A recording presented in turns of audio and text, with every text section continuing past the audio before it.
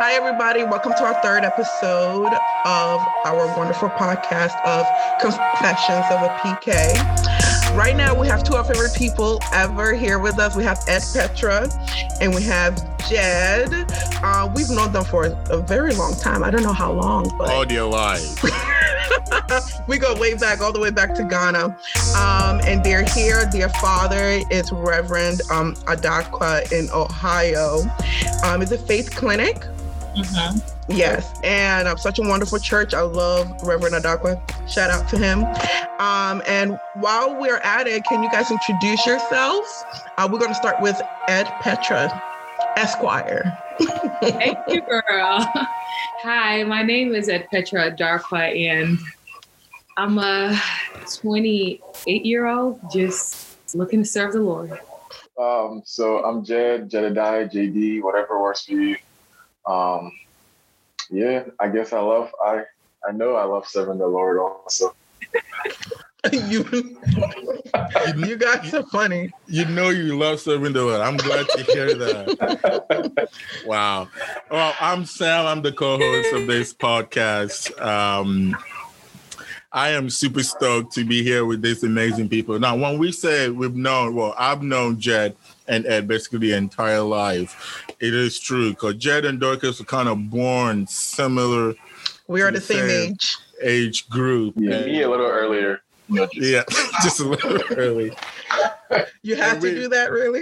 And at some point, we lived in the same house for a little bit at some point in Ghana. And so I still have pictures of Jed when he was a baby somewhere. Aww. So, wow. Yeah, I still do. But anyway, hey. We're not showing any of those, are we? You never know. Hey, I want you guys to share with us a little bit. So, as we said, you guys were PKs in Ghana and then moved to the United States. Kind of walk me through what that experience was like for you, being a PK in Ghana and being a PK in the United States. Jed, we start with you. It was interesting, at least to say the least. I think it was interesting kind of juggling two different or multiple different things at the same time. So the first thing was just kind of trying to assimilate into the culture of America, the culture shock of coming from Ghana to the Bronx was, it was very interesting because one, the Bronx was not my idea of America coming here. Now I'm in Columbus, Ohio, so that kind of Columbus, Ohio would be a little more closer to what I kind of pictured in some different, in different ways. But the Bronx was not at all what I was imagining coming here. So we got here, I think August 10th was the day, and then school started, like a few weeks after. So I don't think I had enough time to adjust to the neighborhood, where the corner store was, just just America in general. And then we had to go to school. So,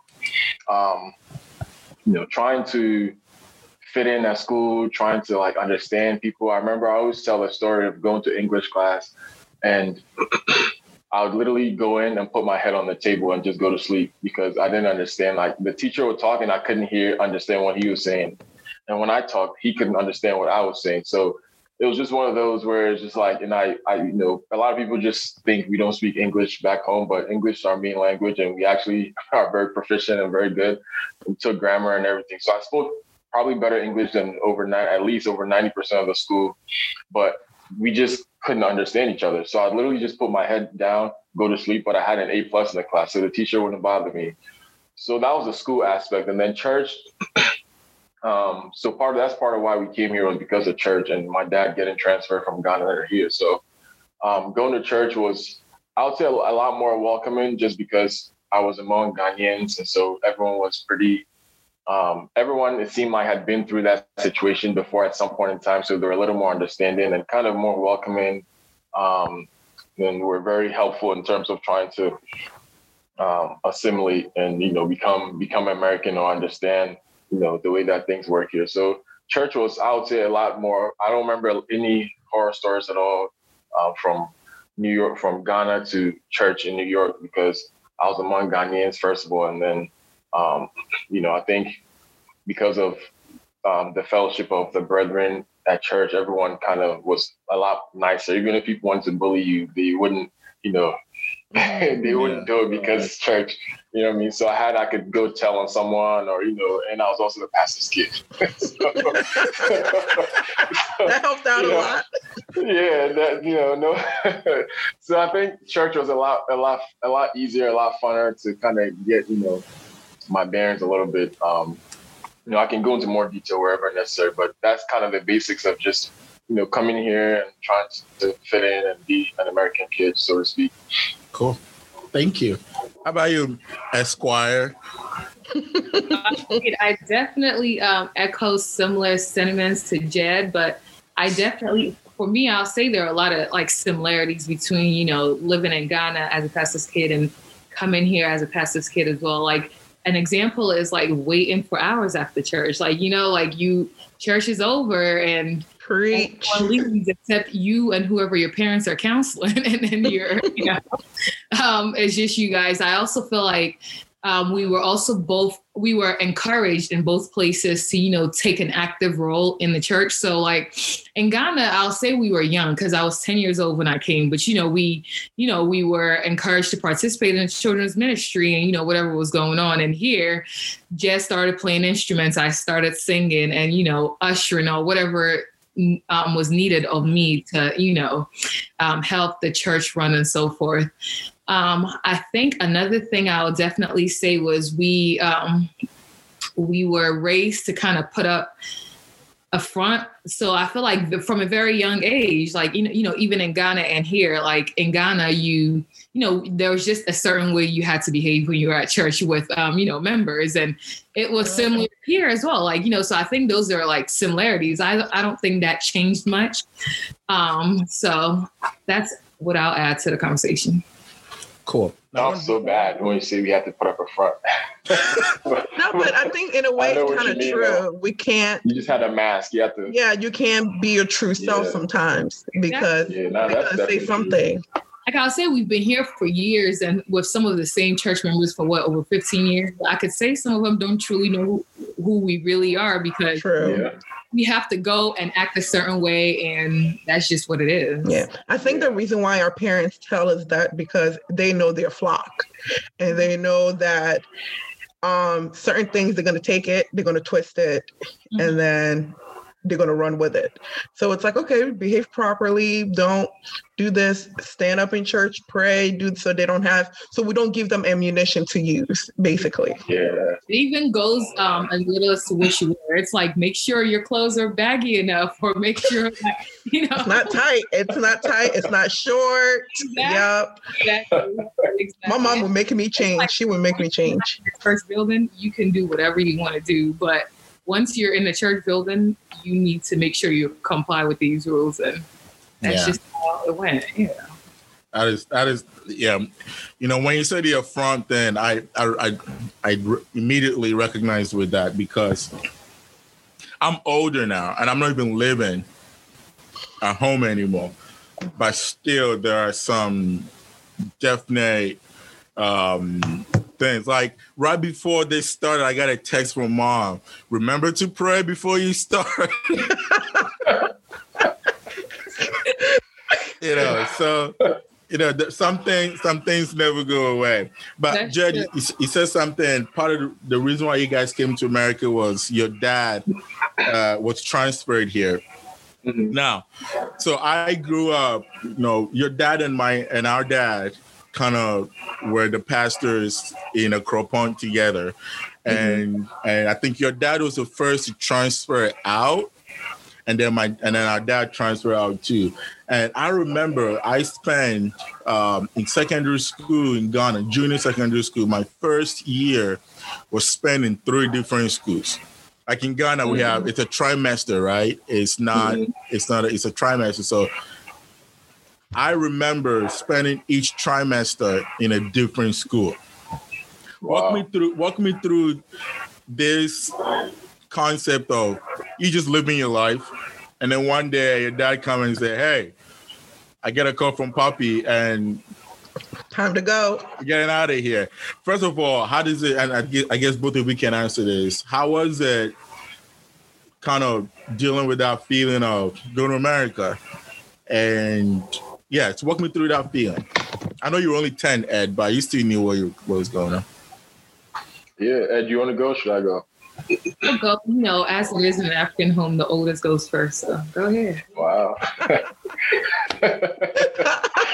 That's a subject right there. That is true. So the funny thing is, so it was summer break, and we usually used to go to Kumasi for our summers and kind of spend time with our cousins and our grandma. So it was one summer we just got there. I think we had spent maybe, I don't remember how long, but maybe a week or so or two at our grandma's, and then we were going to our cousins for the remainder of the summer. And like, I don't think we even got to go to our cousins. I don't know if you remember, but I don't think we even got, like, as we were getting ready to go, my dad came to the house one time and he says, I have to go to America. So we literally just left like within a day or two, went back to Accra. He got ready and he came to America.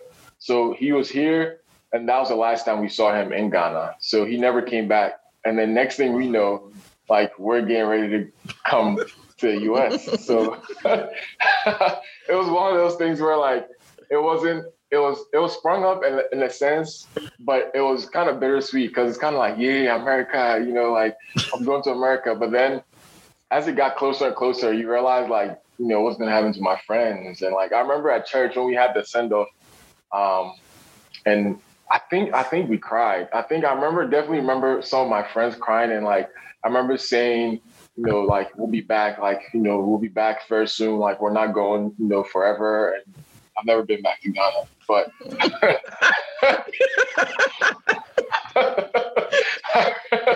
I remember, you know, doing everything we could to make that situation as, you know, not as happy as it could be, because on one hand, we're going to America, to a better place, more opportunity. But then on the other hand, we're leaving our life behind. And even though we kept saying that in the back of our minds, it was one of those things where it's like, am I coming back? You know, like, I have no idea when I'm going to see you. Like, unless you come to America, I don't know. You know, so I think it was a mix of feelings that, you know, it was at one point in time when we found out we're happy, and then as it got closer, it was like, you know, wow, I'm getting ready to leave my friends at school, my best friends, some of my best friends, closest friends at church. I'm probably never going to see you guys again, or at least it'll be a while. I don't know what life is. And it's interesting that at 12 years old, you're thinking these things. You know what I mean? Like, You're not really, you don't know what life has in store, but you're still thinking about all these things, like the future. What does the future hold? And, you know, what's going to happen? But it was definitely bittersweet, you know, probably sweet before, and then it got more so bitter as it got closer. And then, you know, we got on the plane. For me, I think I had a different experience than yours. I was excited all the way because I was 8 when I came, but, you know, in all honesty, you guys were our only friends. So, like, I wasn't sad leaving Ghana because I didn't have that people around me to miss. So it was like, oh, we're going to America? Let's go. First plane out. And that's exactly what, like, I did not mind leaving Ghana. Going back, people are like, you've never been back? Oh my goodness. And I'm like, it didn't take anything away from me not to go back. But in all honesty, I'm glad I went back, but it's all good. How about you, Ed? What were your experience like? I think mine is similar to Dorcas's in that I was super excited to be leaving. I knew I'd miss my friends, but I've always been someone who easily makes friends. So I was like, okay, well, forget them. I'll make new ones. That's cool. I'm going to miss them. And if I don't see them again, you know, initially when I know going, I remember thinking, okay, I could write them letters and so forth. But realistically, we got here and I'm like, letters? Who's doing that? We got time for that. No, but the thing is, though, like, once you got here, it's kind of like there's so many things on your mind that you have to deal with here. Exactly. That, like, that adjustment alone is like enough, you know, like, not to say you forget them, but a lot of things just kind of go to the side and just keep going. And it's like, you know, it's been 3 months, it's going to be weird. And it's been a year, like 5 years now, I can't hit them up now. It's like 10 years now, I definitely can't hit them up, you know, and just. And I mean, like you said, Jed, we came and I think within like a few weeks or so, we started school. So I think that alone was a huge adjustment, like, you know, trying to understand what the teacher said, dealing with people making fun of us because we had accents, like, you know what I mean? So I think it was so much that like being in a new place was very different. But I would say though that because like shortly after we were there, or maybe like a year or so later is when we moved to Ohio. And I'll say that was definitely a lot different. I felt like that one hit me a lot more. And that one, I was like, oh my, I was just adjusting to this new place I'm calling home.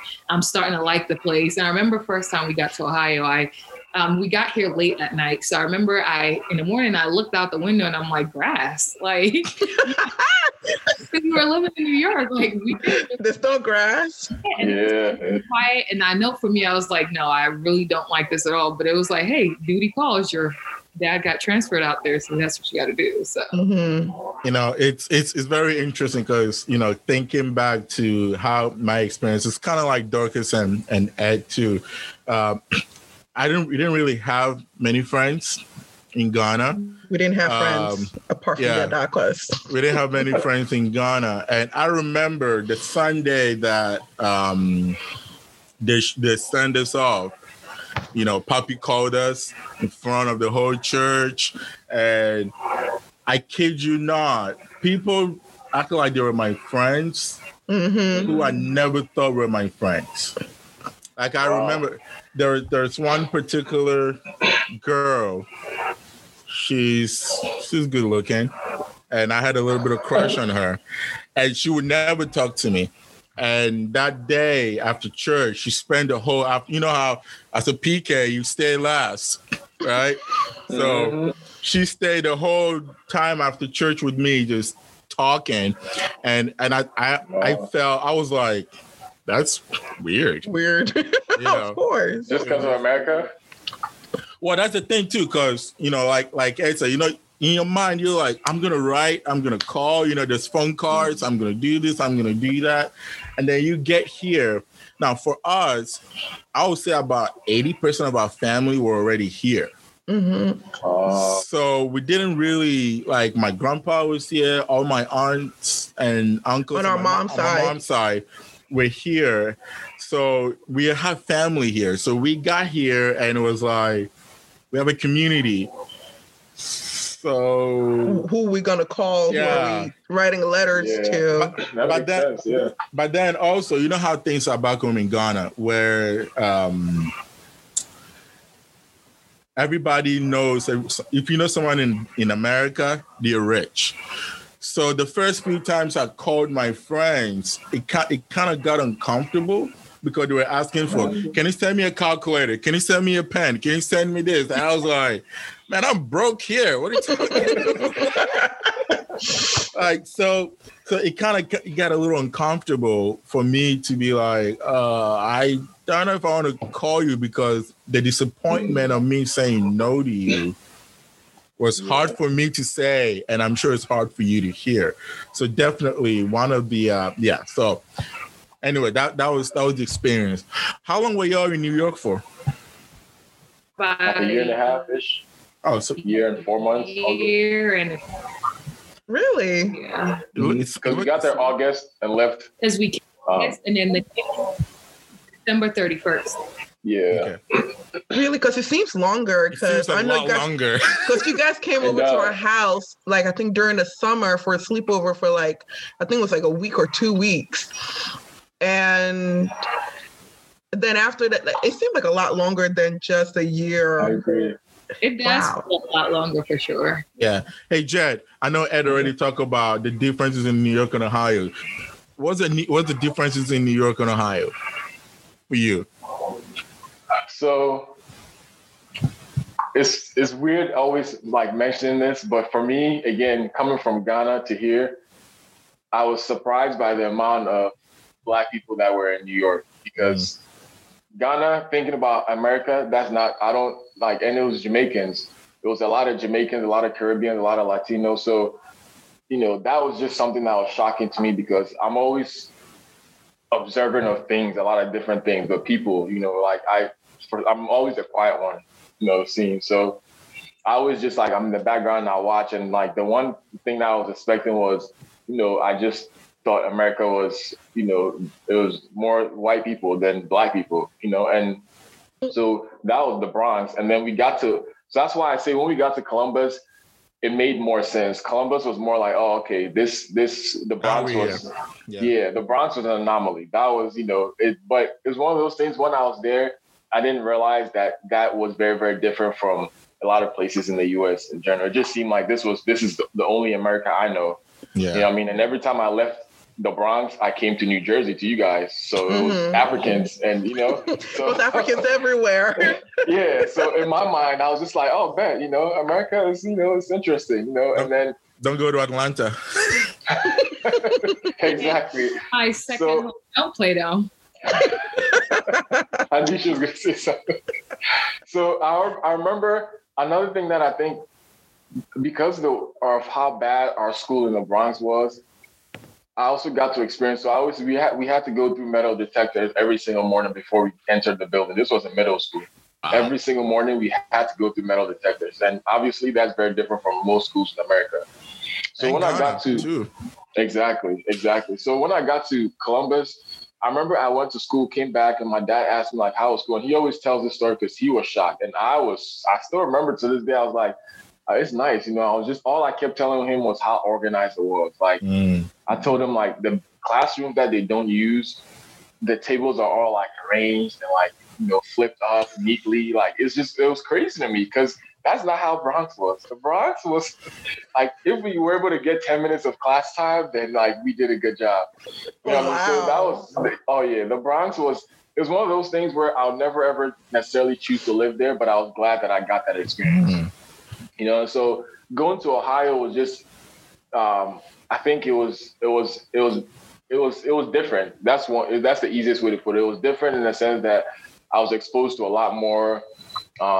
You know, I kind of got a little more interested in sports. It seemed like there were a lot more opportunities just because of the school the school I was at, you know, compared to the school that I was at in the Bronx. And then just the mode of transportation, you know, there's a lot of the trains and the public, you know, transportation. Granted, I didn't take a lot of that in New York, but I walked to school, you know, whereas in Columbus, I had to take a bus, you know, so it was just it was like 30, 40 minutes of church every Sunday. And that's the other thing. Church in New York was also like at night. It was like at 8 o'clock or something like that. So it was at night. Yeah, so it was just weird going to church and then like we come back at like 11:30 and you know like you want to eat and do things and like my mom's like, nope, you got school in the morning. Like gotta go to school. Yeah, and I'm like, you know, like can we like how is this like okay that church is this time, you know? But the building that we're using we had to use it at that time because you know it was for a different church. And so going to Columbus was different in the sense that things seemed to be almost normal because I can't tell you that like I got transferred to a different class in Bronx, but before I was in the worst class possible in the school, so we didn't learn much. That's why I literally could put my head down, go to sleep, and I had an A class in the class, wow. A+ in the class. So Ohio was a lot more normalized and more typical of what you get in America versus, you know, the Bronx. And I didn't know that until I came here, and I was like, started to kind of. After a while, I realized that New York was the anomaly. That was the Bronx wasn't necessarily, you know, what was typical of the U.S. Yeah. So, talking about school and the experiences that you've had, did you guys meet any American PKs that you became like friends with? Because I know it's hard for me to find some. Like apart from you guys, I didn't really meet like a lot of American PKs until like around college. Even in college, I feel like I didn't meet a lot of PKs. Like every now and then someone would be like, oh yeah, they're a PK too. But like I didn't have any that were my friends. So interesting. How about you, Jay? I don't think I had any PK friends, honestly. I think being a PK in Ghana is more of a thing than here. Because here it's just kind of like, oh, your dad's a pastor. Like, the expectation is different once you step outside of the church society.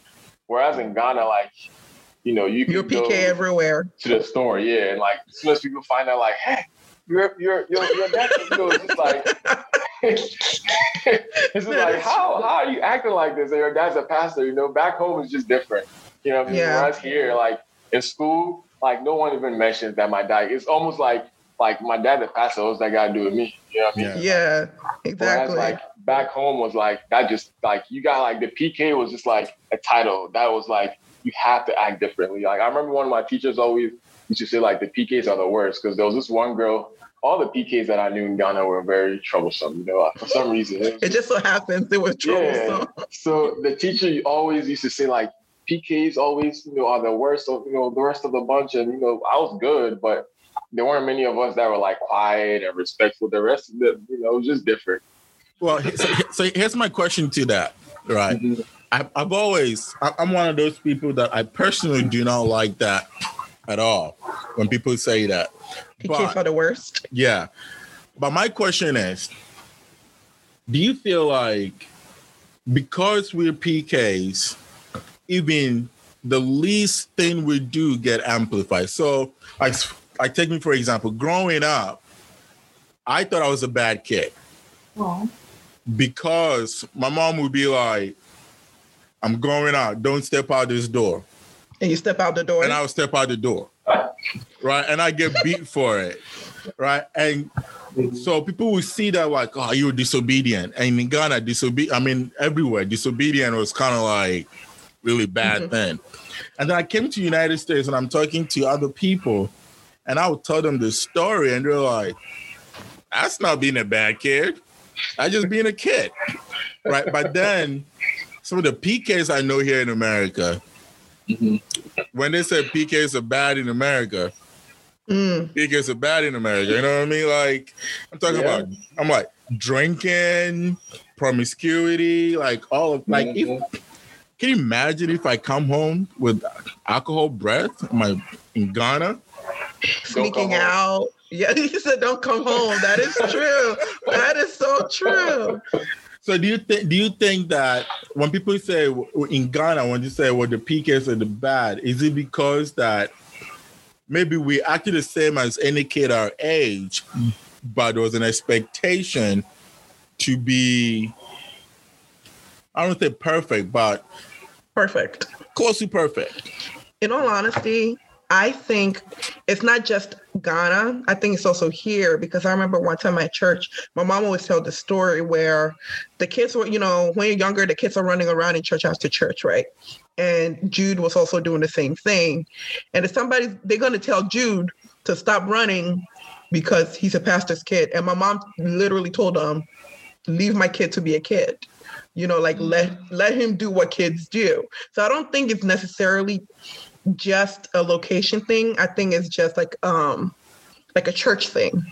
You know what I mean? I think it's just in every church, they expect the PKs to act differently because your father is preaching, saying all these things. So you should be following when they don't understand that what your pastor's preaching is a Christian thing, not just a preacher's kid thing. So whatever he's preaching, you should also be doing the same thing. That standard in which you're holding up for me, you should also hold that for yourself. So that's my take on it. You guys have any take on that before we move on? I definitely agree with you, but I don't know if it's maybe because of the church we were in, but I also feel like a lot of the people who like complain necessarily didn't have kids our age. They had kids that were younger. So they just kind of expected that by our age, we had to be pristine and we just had to be like, these great kids. We're not supposed to talk back. Like, I remember I went somewhere and this was me probably like maybe 5 years ago.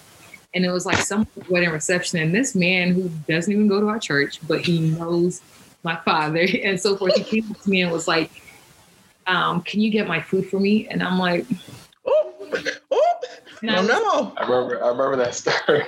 No, sir. I was like, no, like for one, I'm grown, right? Two, like the way you're asking me, like, why am I getting your food and you have 2 legs, 2 hands, just like me? To scoop the food, come on. I looked at, and he kind of like said it in a threatening way. I'm like, my parents are right there. Like, go say whatever you want to say to them. I'm not getting your food. Like, you're a grown man. Told him that? You didn't get his food? No, absolutely. I would not have gotten his food. I'd be like, I'm so sorry, sir. I can't. So let me, Jed, would you have given him the food if he asked you? I was gonna say I probably would have got the food. Because here's the thing. You know why? Firstborn child. Nah. Yeah, I would have gotten that food. Yeah, I would have got the food. I would have been salty. Exactly. You'd have been talking all the way to the buffet table. He would have been my worst enemy. I'd be like, "You're not my friend because of this." You can't talk to me. It was kind of like, I have this authority over you because you're a pastor's child, so I'm telling you to do this. And I remember at one point I asked him, like, why can't you get your food? And he said the line was long and he didn't feel like standing in there. And I looked at him like, because your PK kids cut the line. I literally told him, I'm going to get my food, and I guess you must not be hungry because that's not what I'm doing. I love that. Oh, my goodness. Oh, my God. I think it would have been different if it was just, hey, do you mind getting my food when you get yours or whatever it is? But talking to me as if you have some type of authority because I'm a pastor's child. The expectations, yeah. Expected you to do it. So, you know, as you guys were talking about that, I keep thinking back to another aspect of all of this, right, that sometimes get lost in it is this is also I want to say African, but this is also the Ghanaian culture thing, right? No matter if you're a PK or not, sometimes someone older than you tell you to do something, you do it. Right, because one, in our culture, everybody older than you is your uncle or your aunt, right? Everybody your age or younger is your cousin. Like it's like Ghana, we're all one big family,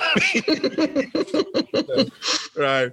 It's uncle, aunt, yeah, exactly. Uncle, aunts, cousins, and grandpas. That's all we have over there. So when someone say that, for me, I didn't really grow up in the American house of faith because when we came to America, you guys left for Virginia. I stayed in Connecticut and I went to school, and then I kind of cut my path and went off. Right. But coming back but then I came back and I came back as a pastor. So this was Pastor Sam. But there was still that sort of feeling that, oh my gosh, you're doing this. I better go help, right? It was like innate because I remember back in Ghana, you were too young in Ghana in a Cropon. I think I was like 7 years old or whatever. And you guys were not even probably born yet. And I will help with all the instruments. And then I'll play the maracas, and then I learned how to play the drums, and I'll play the conga. It was something that was like, Dad never said, you need to do this. It was more like I looked around, and I looked at the culture, and I said, I think I need to do this. And then it became an expectation that, oh, this is what he's going to do. This is what he's going to do. So it's very interesting, you know, kind of talking about being a PK and some of the expectation that come with that. But as Ghanaians, it makes it a bit harder because we have the culture built in that when an adult tells you to do something, you do it. And if you don't do it, you're in trouble. Now, the problem is you will get in more trouble if you're a PK and you don't do it. You know, a regular kid will get in trouble, but the trouble that you will get into is even worse because while an ordinary kid, another kid will probably get a spanking or a yelling, you're going to get a spanking, you're going to get a sermon preached to you, and you probably might end up in hell because you did something bad, right? It's just kind of one of those experiences where whatever every kid experienced as a PK, you experience it more because the expectations was even a lot more on you. Yeah. So kind of go back to that whole, did you guys ever get like a conversation, like a talking about how to date? Especially maybe when you're about to head up to college or anything. No. I agree with her. Did you say no? Yeah, no. At least I didn't. I don't know your experience, but I did not. I feel like it kind of was expected that we knew what the right way was and we were going to follow the right way. So obviously growing up, we were, we got the education about it. Like, you know what I mean? We knew what could happen, what could not happen. But I think also what was different is they also backed it up with like, biblical, the Bible, right? So like they'll go into soul ties and they'll go into, things like that. And I think that helped. But in terms of what to do when you're at that stage, it wasn't a conversation that we had. For me, I didn't have a conversation either. Like you were saying, like as you're growing up, they tell you, what to do, what not to do, what's acceptable, what's not acceptable, what you can only do in marriage, all of that stuff. But because I'm not gonna lie, because I was a female, I felt as though I couldn't, because I didn't get to talk or anything, that it was like I got was told you have the right to go date. I didn't really date because I'm like, I don't know if I should. But then when I, saw that Jude started dating, I think it was freshman year, correct me if I'm wrong. And I'm like, hold up, what? Parents were so accepting. I was like, wait, he can date as a freshman. But for me, it was almost like, wait, I couldn't understand it. Are you talking about freshman in high school or freshman in college? In college. Okay. So what would happen if you dated? The thing is, I know I would have gone to lecture. I know I've gotten a lot of questions. What church does he go to? What does he do? And then it's like, you can't be asking a million questions the first time you meet a guy, And then my dad, not gonna lie, Daddy would say, why not? Exactly. Why not? And maybe because I'm a dad now, but why can't you? My thing is, I feel like it's the first time you're meeting somebody. So that's where you get to know them. No. Yeah, but you're getting to know them. But like the first day, what church you go to? When did you give your life to Christ? Like all of that stuff. I mean, those are basic questions. If you can't answer those. I know, but for me, in the course of talking, like then it will come up. So if I find out, and the thing is, for me personally, it comes up really early. I ask you early in my book. It's like within a month, if I don't find the answers in which I'm satisfied with, I'm good. I have no problem cutting you off. But I didn't date freshman year because I was like, well. All right. Sorry. Don't hour yourself. What are you going to say, Ed? Hold on. I feel like we should explore that. Let's see what Ed has to say. I just had a thought. That's why I had a thought. I'm just playing. Let's see what Ed has to say. I have a question, right? So I asked my question first. And I guess it's from the way you're speaking, you shared everything with your parents. Me? I shared everything with my parents? It sounds like, right? Because you said they would be upset. But why not just date, but like do what you're supposed to do? Because man, them fighting words. Because I thought that dating at that age 18 was wrong. Based off of what I have been taught. So it's like the correlation and everything. Y'all see Jude. but I don't see Jude on my end, so I don't know what's going on. But when Jude went off to college, and then I think that's when he met Asia, and again Jude was 18 and it was okay. I was like, wait, why is it okay for him and it wouldn't have been okay for me? It was just like the different responses in which I was getting from my parents that kind of made me kind of conclude that, okay, I shouldn't date at 18. I should wait till probably 21 or 22. And then that's when I'll tell them, oh, this guy told me he liked me. And then the question, is he a Christian? What church does he go to? And then that's when the question, and I'm like, wait, just met a dude 2 weeks ago. Like, give me a minute. But yeah. Yeah. I mean, I guess for me, I would say though that I knew that I was never going to bring or mention a man thing to my parents unless that's someone who I seriously am considering for marriage. Because at the end of the day, I know what their expectations are. I know what my worth is, and I know what the quality in which I want to bring is, right? So for me, I'm not even going to waste my time or my energy going back and forth with you about who this person is, because it's irrelevant. That's not what I'm getting married to. Like, you know what I mean? And I mean, if we're being realistic, like, because I know Sam said, well, why can't you ask those questions on the first day? Let's be real. Like, we were at an age where sometimes you want to be cool too. You don't want to come up as like, you know, that person.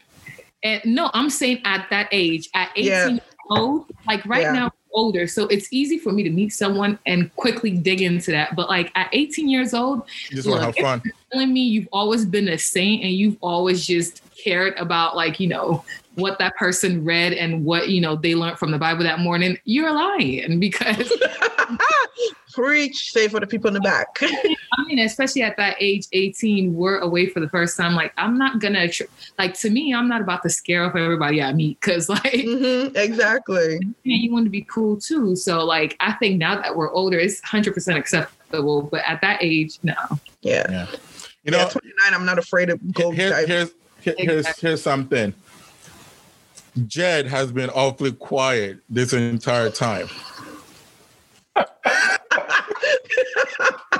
And he thought I wasn't gonna catch up. Why were you quiet, Jed? Because I was letting you guys talk, you know. But for me, like Ed said, like my parents, I think they just assumed that we knew in terms of like relationships and like sexual things in general. I think like my parents never asked if I was a virgin until like years after college. You know what I mean? Because I think it was just one of those, and we're having a conversation and it just came up, you know. But I don't know if it was because it was weird or it's because they just, I think part of it, a lot of it was this, was that they just knew or assumed that we knew. Because for me, I think one thing that I can credit my parents with, and I thank them a lot for, is I think they were very open in talking about, like, if I had a question, they would answer it, even if it regarded like sex or whatever the case is, to the best of their ability. So going into college, I was very, very, very weary. I knew a lot about the spiritual world. And then like Ed mentioned, like soul ties and just, you know, and also just like, I was very wary of just like being involved with anyone who could be like a witch or whatever. Cause you know, it's just one of those things. You never know. Yeah. Like, only an African PK would think about that. In all honesty, only a PK would really think, oh, this person might be a witch. Yeah, I ain't finna sleep with a witch just because, like, you know. So, when I went to college, like, and I think my parents also, I was very interested in the spiritual world from a very young age. So we talked a lot about that and, like, you know, that kind of thing. So that's one thing that for me, like, kind of helped. Like, I was very, very anti, like, relationships or girls or any of that kind of thing for a long time, because I told God, like, don't show me who my partner is until I'm graduated from college, because I just didn't want to get involved with that. But I also knew it was one of those things where if I meet, I was never ever going to date or get involved with a girl unless I knew she was going to be my wife. Because, like, I think people underplay how much time and effort relationships take in general. It doesn't matter whether you're in high school, like, it's just time, effort, and emotion that I don't necessarily want to get involved with, you know. And I don't think I was as emotionally available as or expressive as I am now, where before, like, even showing emotion was not something that I was very, like, and money, yeah, exactly. You said in money. Yeah, so I don't think I was even looking towards like spending that kind of energy when I was in college or any of that. So I think the combination of all those things helped me like just stay away from that. You know, I just focused on school and track and, you know, pretty much, you know, God, and that was it, you know. And I think that kind of helped me a little bit as it pertains to that. That's good. How about you, Sam? What about me? I know you're married, but like in college, man, I did not date until I met Carissa. What are you talking about? That is a lie from the pit. I was about to say, I don't believe that. So for me, dating was a very interesting concept to me, because it's about to get real up in here in a second. I was really afraid of women. I I got nervous around girls. So Got awkward. Very awkward and very. So I didn't know what to do. Like, I wasn't emotionally matured enough. So I got to see someone I like. I'm like, I like her, and that would be the end of it. Because I was like, I ain't going to talk to her. And it's actually funny. You can actually ask Mom. She got really mad at me one time. I think I was 19 or 20. I think I was 20. When I called her, I told her that I don't want to get married. And she got really, really mad and gave the phone to Dad. You don't tell that to an African parent? Well, because I honestly didn't. If you ask any of my friends in college, they would tell you that the idea of marriage was not really something that I was high on. I was not, like, when you look at our friends group, no one expected me to get married. Because, why though? Well, so there's this idea that I'm flirtatious. But you're just being nice. But it's because I'm nice, because as a Black man growing up in this culture, and I went to a school where there's a lot of white girls around. And so I immediately realized that for me to talk to white women, and I also found out that I would name it, I found people with fairer skin, like, something I liked, but I couldn't approach them. So, but I learned that to talk to them, I had to be like, hey, how are you? So, hey, how are you? Right? If you said that to me, I would be like, oh. Exactly. Okay. But so I'll come to the conversation like, what's up? How are you doing? And that came all flirtatious. But you were just trying to ease yourself into the conversation. Exactly. So because of that, people thought I was not a player because I didn't really do anything. Because girls thought I was cool enough to be friends with. I was the guy that they come to complain about the other guys. The guy. Oh, that is sad. I am so sorry. I know, friend zoned. But to guys around me, they thought I was doing something with them. You know what I mean? So the guys around me didn't know. To be in. Well, not really. As a Christian PK, you know what I mean?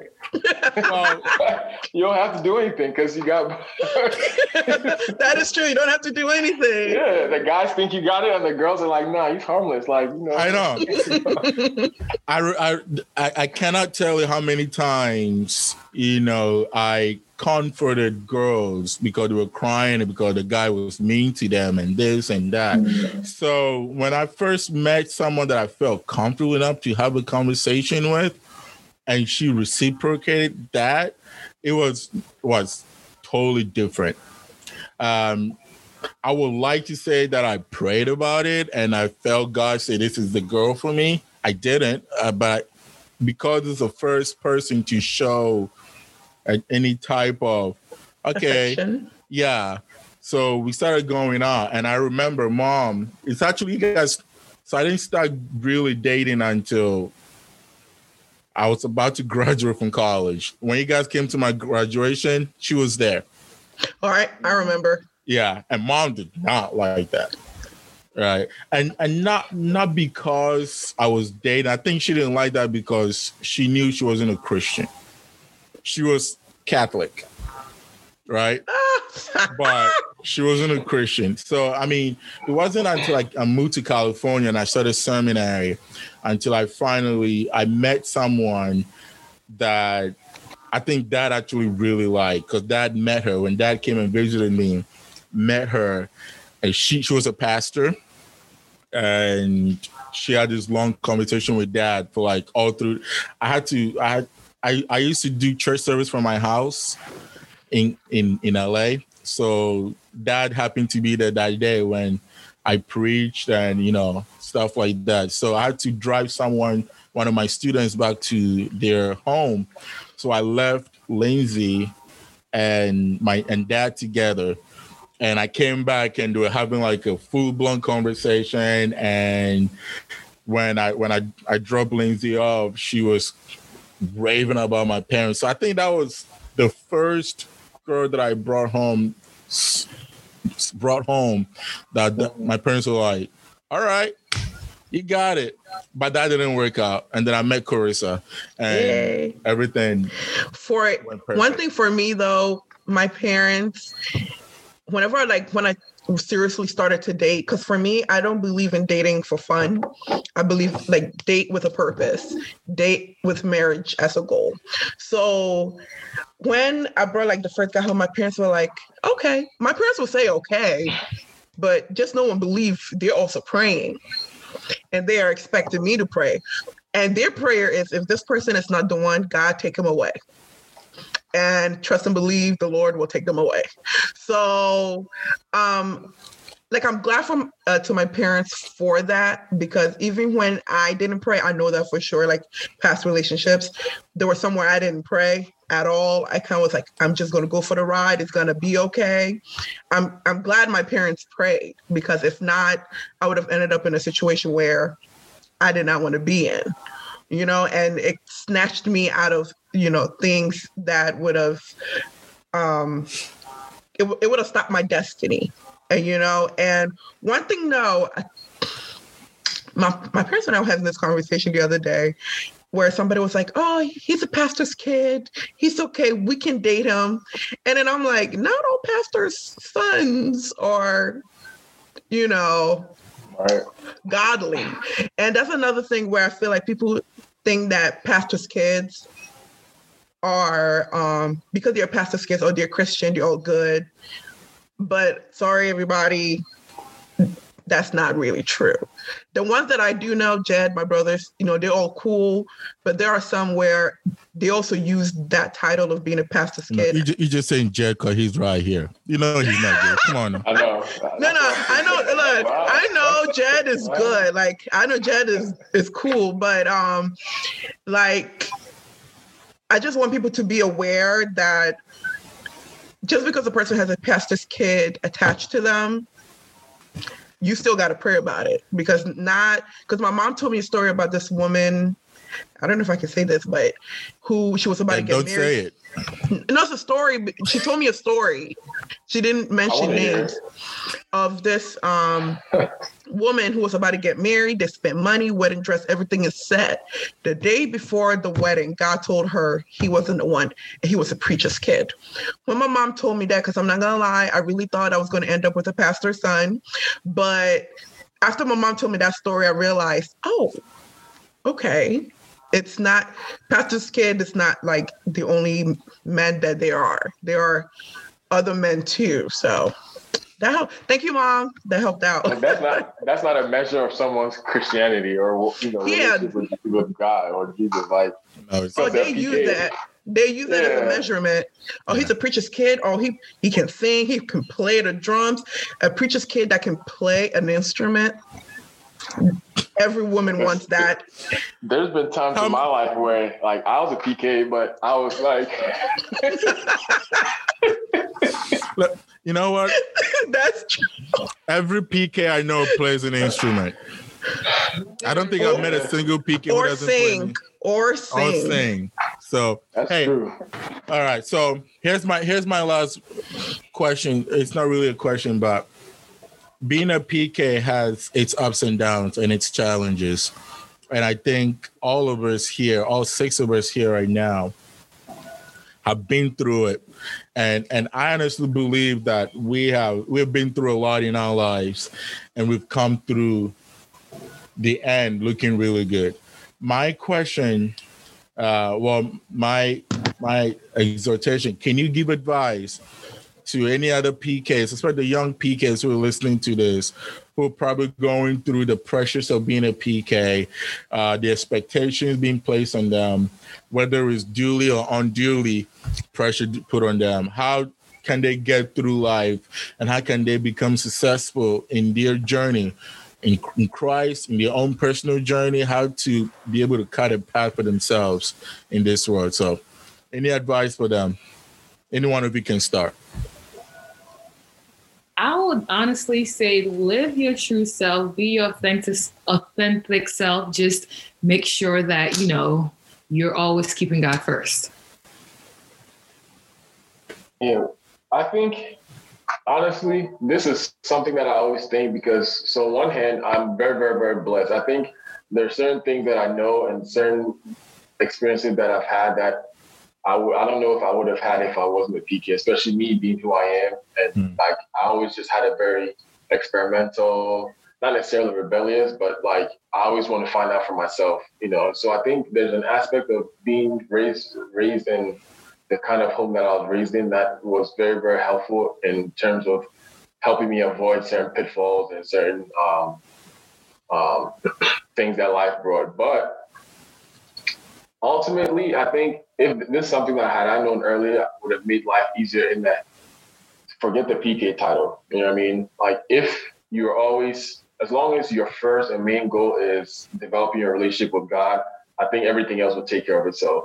You know what I mean? And personally, for me, I think growing up, and it's difficult as a kid, you're always trying to fit in, right? I remember getting very, very, very, very irritated when someone would always say like, "Oh, pastor, pray for us," you know, or like, "Oh, you know, you're a pastor's kid," you know, like they'll say like, "Oh, like you don't do that, right? Because of your dad." And like I remember at some point, a phase in my life when I was a teenager and trying to be like everyone else, I used to get very irritated when people would say that because I'm like, yeah, what does that have to do with me, kind of thing. And, you know, I realized that it's one of those things that, you know, sometimes I think can be a hindrance if you think about it too much and kind of like, you almost want to, it almost, I think sometimes fuels the rebellion that we see in PKs because it's kind of like, I want to distance myself as far away from that title as possible. Because I don't know about you guys, but for the longest time, I always used to say I'll never, ever, ever be in ministry. You know, not to say that I want to be in ministry now, but before, like if you just mentioned ministry, like anything about pastor ministry, like I'll do everything I could so people don't label me as a pastor or people don't label me as like, you're going to be a pastor, you're going to be in ministry. But without realizing, in doing those things, I was also hurting my relationship with God in a sense. You know what I mean? And so I would say the advice I would give is just focus on your relationship with God. If that's the biggest priority and that comes first, everything else, the rest of the things won't even matter, honestly. Everything else will kind of shift and kind of take place, take care of itself in a sense. Thank you. Thank you very much. Really appreciate you guys joining us today and sharing your experience with us. Appreciate you having us. No, of course. Do you guys have anything you want to plug? Maybe you want to plug your church a little? Yes. So, Faith Clinic, it's in Columbus, Ohio, located on Carl and Dublin Granville, and is a multicultural church, and you will be blessed. So come stop by. Cool. Do you guys have are you guys doing like virtual church service? Yeah, so we're doing both. So you know, if the person feels comfortable coming in, they're more than welcome to. If not, can just connect with the Zoom. Okay, cool. Thank you very much. I was gonna say, what about you, Jay? But you guys go to the same church. That is true. Well, hey, thank you so much. Thank you, guys. Of course, thank you. All right. Hey guys, it's Daniel. Thank you so much for listening to our podcast. We had an amazing time talking with our brother and our sister, Jed and Ed Petra. Now, on our next episode, we'll be continuing our adventure with Rhoda, which drops in 2021 on January 7th. And trust me, you're not gonna wanna miss this one. All right, if you haven't already, make sure you are following us on Instagram and Twitter at Confessions of PK, and of course on Facebook at Confessions of APK. Now, as much as my sister is corny about this, I gotta say it. Love, peace, and chicken grease. We doing it big, baby.